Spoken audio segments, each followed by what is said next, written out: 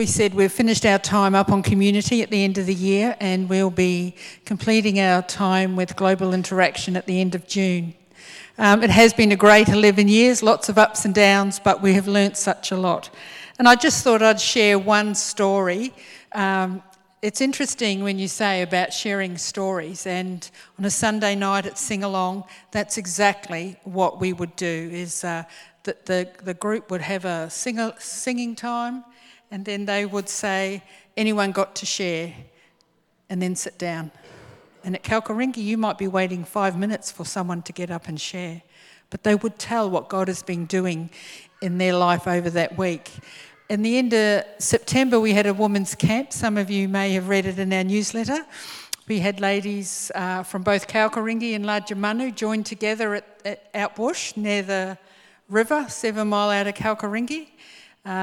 And 4 ladies from Darwin joined us, and it was a great time. It was stinking hot, like 43. So instead of leaving at like 10 o'clock on the Saturday morning, we all went out bush at about 4, but had a lovely time. And the Sunday morning was just a time of singing and sharing, and again on that theme of telling your story. So there was about 40 ladies there, and we sat around and each person told a little bit of their story. And how powerful is it? Don't ever underestimate the power of your story, the power of what God has been doing in you over the past week. Don't be afraid to share it, because it is so important. And the highlight for the Darwin ladies, and both ladies, was at the end of the camp. The Lajamanu ladies taught us how to do a repentance palapa, which is a dance.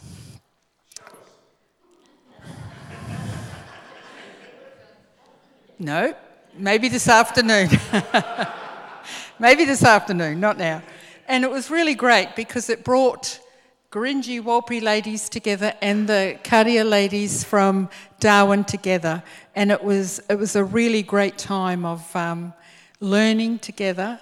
And when you know Indigenous culture, the actual dance only was very short, but the getting it ready, preparing it, and the noise and the toing and froing was really great. So it was just great to see God working in that over that weekend, and we trust that they keep it going.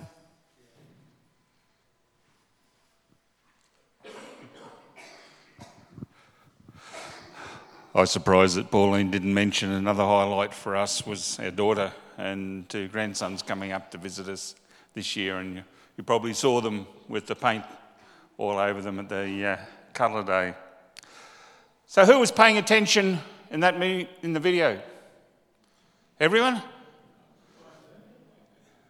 Yeah, you're not real sure, are you? I'm actually glad that you mentioned about audience participation, because up there you always did. People would yell out and call out and all the rest of it, so don't feel shy that you can't do it, because I'll be asking questions just to see whether you're awake and how well you're paying attention. So who saw a bus in the movie? What colour was it? White with a blue stripe. Does that sound familiar, Robbie? That was the bus that this church, in conjunction with Devonport, who made a donation, and the community up there, that was the bus that was bought, and the team that came from here drove it up to community to visit the last time. I'm pleased to say the bus is at Kalkaringi and is being utilised well. We went up to community with the aim of empowering the leaders for them to do church in their own particular way. At Kalkaringi, it's actually 2 communities. It's Kalkaringi and Dagaragu, and they have a bus that goes out to Dagaragu on a Sunday morning, picks up people, brings them back into church, and then takes them back afterwards. Of a night time, it goes around Kalkaringi, picks up people, takes them over to Dagaragu, and we have a meeting over there. And that's repeated throughout the week. We have different meetings in different communities, and the bus is utilised a lot. We've sent that bus up to Kalkaringi, And it's actually given the church a bit of freedom because they've been invited from neighbouring communities to actually go out and help them to plant a church, to encourage folk in the other communities where there's no church. So these guys are now using that bus to go out, and this is of their own accord. This isn't something that we've suggested to them, but they've just grown and been empowered, and they now have decided they will go out to these other communities. So they can load up one of the buses and take them out to the other community and encourage them, and there's still the bus to go for the folk there. So they are all very, very appreciative of that bus and want to say thank you for it. And it is being used very, very well. Right, I've got down to the serious bit now. I've got a reading here, and it's from the Gospel of Luke, reading from chapter 8, verses 26 through to 39. So if you have your Bibles, you can follow along. This is actually from the CEV version, which is the version we used up there, the Contemporary English version, which is a easy to understand version, so it might read a little bit different to what you've got in front of you. So Luke 8:26. Jesus and his disciples sailed across Lake Galilee and came to shore near the town of Gerasa. As Jesus was getting out of the boat, he was met by a man from that town. The man had demons in him. He had gone naked for a long time and no longer lived in a house, but in the graveyard. The man saw Jesus and screamed. He knelt down in front of him and shouted, "Jesus, Son of God in heaven, what do you want with me? I beg you not to torture me." He said this because Jesus had already told the evil spirit to go out of him. The man had often been attacked by the demon, and even though he had been bound with chains and leg irons and kept under guard, he smashed whatever bound him. Then the demon would force him out into the lonely places. Jesus asked the man, "What is your name?" He answered, "My name is Lots." He said this because there were lots of demons in him.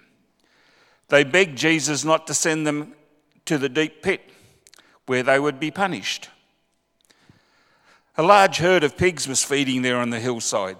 So the demons begged Jesus to let them go into the pigs, and Jesus let them go.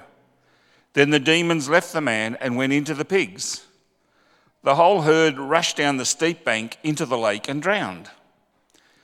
When the men taking care of the pigs saw this, they ran to spread the news to the town and on the farms. The people went out to see what had happened. And when they came to Jesus, they also found the man. The demons had gone out of him, and he was sitting there at the feet of Jesus. He had clothes on and was in his right mind.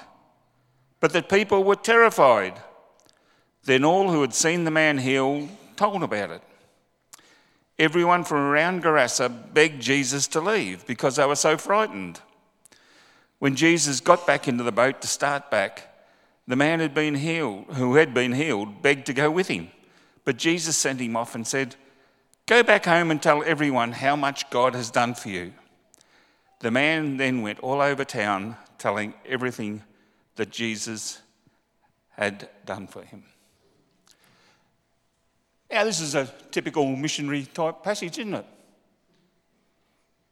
No one's real sure. I just want to bring out a few things in here. When I first read that, there's a few odd things about this story. Does anything strike you as being odd? Sorry? Pigs. Jewish people love pigs, don't they? Wrong. One of the things that struck me is, if they're Jewish, why are there pigs? I'll let you into a little secret. This isn't Jewish country. This is actually the area where the Sumerians lived. And we know how much the Jews love the Sumerians, don't we? Do we know why they don't like them? No one's real sure. We just know that we don't like them. Sounds like an argument we had with someone years ago. We forget why we don't like them, we just know we don't talk to them, don't we? Actually, when the Babylonians invaded Israel, they took off most of the people, all the able-bodied and fit and whatnot, and they left some of the if you like, the dregs of society, the ones who were unfit, all that, they left them behind. The Jews that were taken away into captivity, they maintained their faith. But the ones who were left behind when the invaders came in, they married into the other culture, and they ended up sort of losing their culture, losing their faith, and were worshipping the other gods.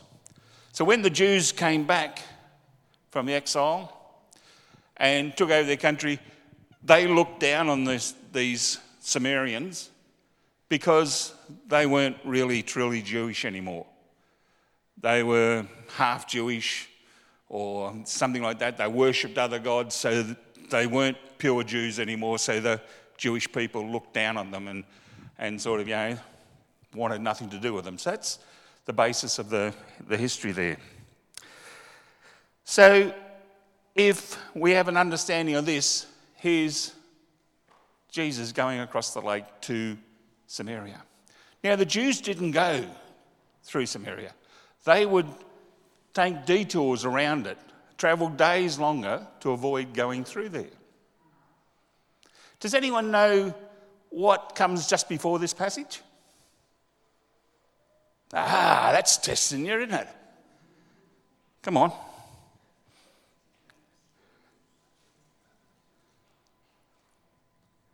Jesus calms the... See, I knew you knew it. He calms the storm.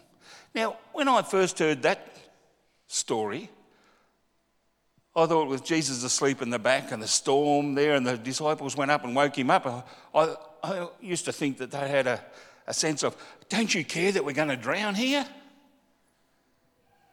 But after realising that they were going across to a foreign country, into Samaria, where the Jewish people don't go, I think there would have been almost a sense of the disciples when they were going, look what you've got us into now, even God doesn't want us to go over there. And I think we can see that. Who got out of the boat when they got there? What about the rest of them? Doesn't say anything about them, does it? Jesus is the only one got out. I think the disciples were sitting in the boat saying, we're not going to Samaria. We're not getting out here. We're not going to corrupt ourselves. Jesus went across and he's the only one who got out of the boat. Now imagine the sight when you get out of the boat. Here's this demon-possessed man, naked, bleeding, running down, screaming. I can understand why the rest of the disciples stayed in the boat. I don't know whether I would have got out there either. But Jesus got out and confronted this man. And, dealt with the demons. He confronted this man. He just calmed the storm, dealt with the elements. He now dealt with the spiritual side of things. Do we know what happens straight after this? The next passage.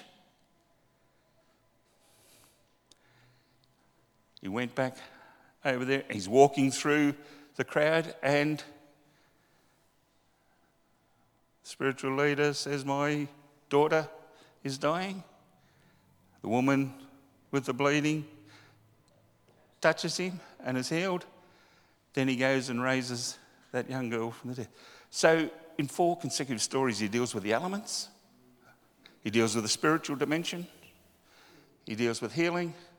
And he conquers death. It's a wonderful group of stories, isn't it? And sometimes we look at things without looking at the picture and what is going on.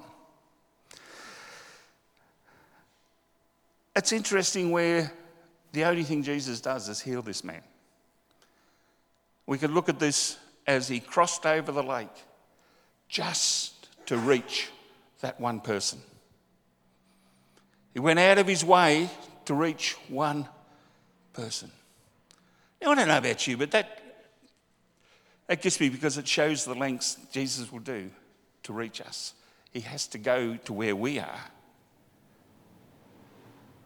He doesn't take us to where he is. He'll reach us at our point. And, sometimes we have this attitude that, I've got to get right before I come to church, and we sort of mightn't say it, but deep down we think it with other people that they have to do something, get themselves right before they can come in here and meet God. They have to come along to church to meet God. We hear Jesus went to probably one of the last places the Jewish people would go to meet this one tormented soul. Now, what effort do we make to reach out to someone?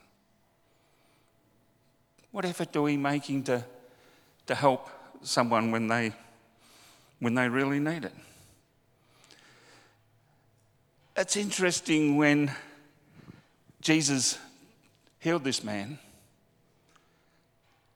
and the whole town came out to meet him. Now you'd think that this guy would be, he would be the terror of the town. They've said that they've chained him up and all sorts of things, and he kept breaking it. The town, I firmly believe that this is the sort of person that the parents will be telling their kids about. Don't you go outside this town because he'll get you. We don't do that sort of thing nowadays, though, do we? But I reckon the whole town would have known about this person and been terrified about him. The kids, it's sort of stuff of nightmares, isn't it? This guy was living up there. You'd think when he was healed, the town would be happy. This is one less thing they have to worry about. But is that what we see in the story? No. The town was afraid. Now, you can sort of look at a few different reasons why they're afraid, but maybe they're afraid of, hey, if he can do that to this guy, I don't want him near me because he might change me too. Because a lot of us come to Jesus, but we come on our own terms. We want Jesus to bless us. We don't really want him to change us. And I think part of that was the thinking here with these guys where they didn't want change. Because that's sort of something that we can all get a bit afraid of. We get into our comfort zone and we know what we want and we'll keep doing the same thing over and over again. But for you guys who are in the country and you're driving along a dirt road and you keep driving on it, what happens to the road that you're travelling on? It ends up being a bit of a rut, doesn't it? So we tend to think that's the only way we can do it and that's what we have to do. And that was one of our challenges when we went up to the NT is to stop and realise that we can't keep doing things exactly the same way. You saw at the start of that movie, the jungler and another guy standing up there clapping the boomerangs. One of the first services we had up there, Jungler, he was the pastor up there. Many of you would have heard of Jerry Jungler. He got up, he was preaching. And he got up and he started talking and he goes, "Oh, I got a song about that." Now, I don't know, have you ever burst into song in the middle of a sermon?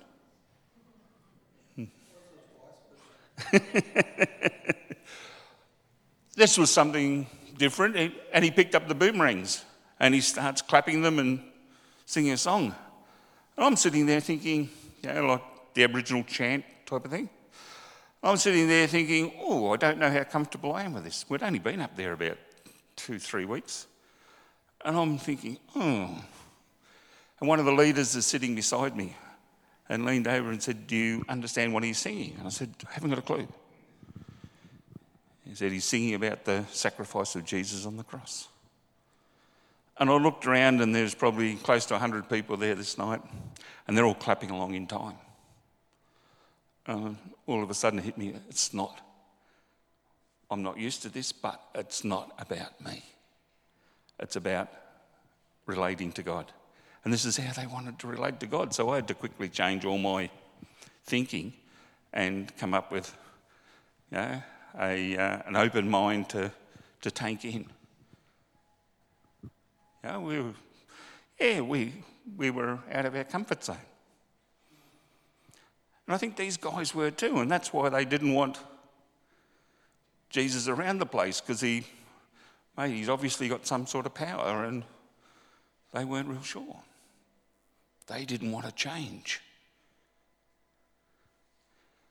Where the reality is, if we come to Jesus, he changes us from what we were to what he wants us to be, which is always a better person than what we were. I remember having a conversation several years ago with one of my brothers, and we were very close. We're 11 months apart. And somebody was there, because I changed when I became a Christian. And he turned around to me one day. He said, you're not the same anymore. I said, well, what do you mean? Because you've changed so much. And I said, well, okay. The question is, am I a better person now since I've become a Christian, or was I a better person before? No, that's not the point. You've changed. I said, no, the point is, am I a better person now or then? He goes, no, you've just changed. I said, Cole, because if you really love me, you would want me to become a better person, wouldn't you? Well, yeah, so am I a better person now or then? Oh, yeah, you're better now, but you're different. You changed. And I think God does change us, and he wants to improve us. He wants to work in our life. I think if you ask Pauline, she'll tell you that I've changed. Probably not quick enough, according to her, but I've changed.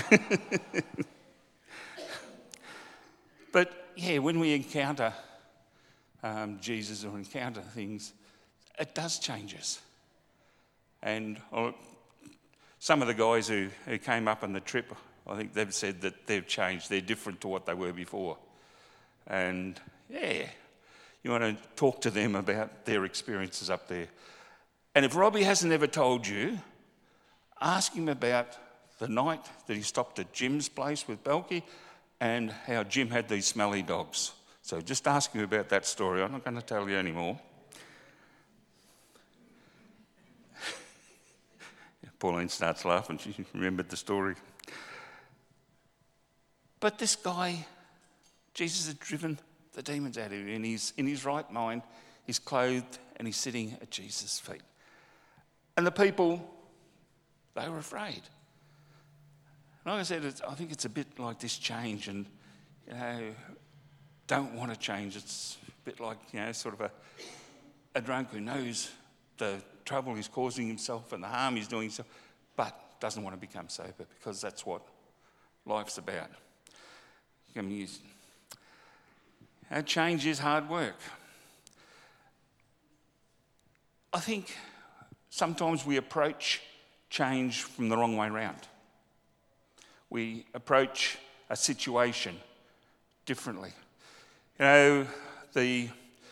Another story that Jesus told about the Samaritans was the Good Samaritan.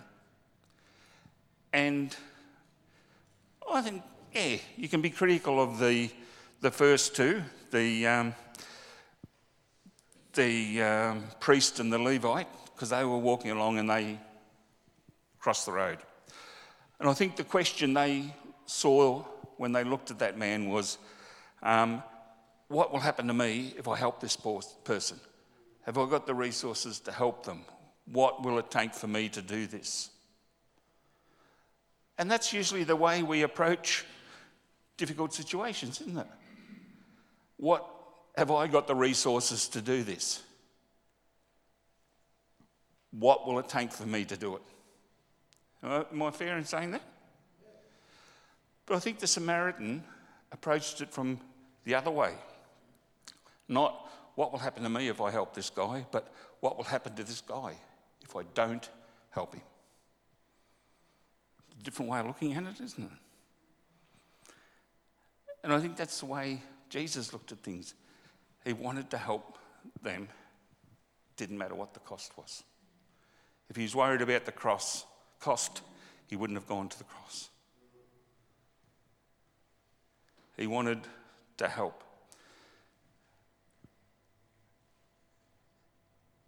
He did it, and the focus was on the person there. The people dismissed Jesus. They said, yeah, go, we don't want you here. And Jesus, being the gentleman that he is, got back in the boat. And you notice it says that Jesus got back in the boat. None of the others are mentioned. I think they were still sitting in the boat watching. And then one of the really strange things when I first read this, I couldn't really understand, was when Jesus got back in the boat, they start to go, and the guy had been healed yells out, Jesus, Jesus, I want to come with you. I want to be one of your disciples. I want to follow you.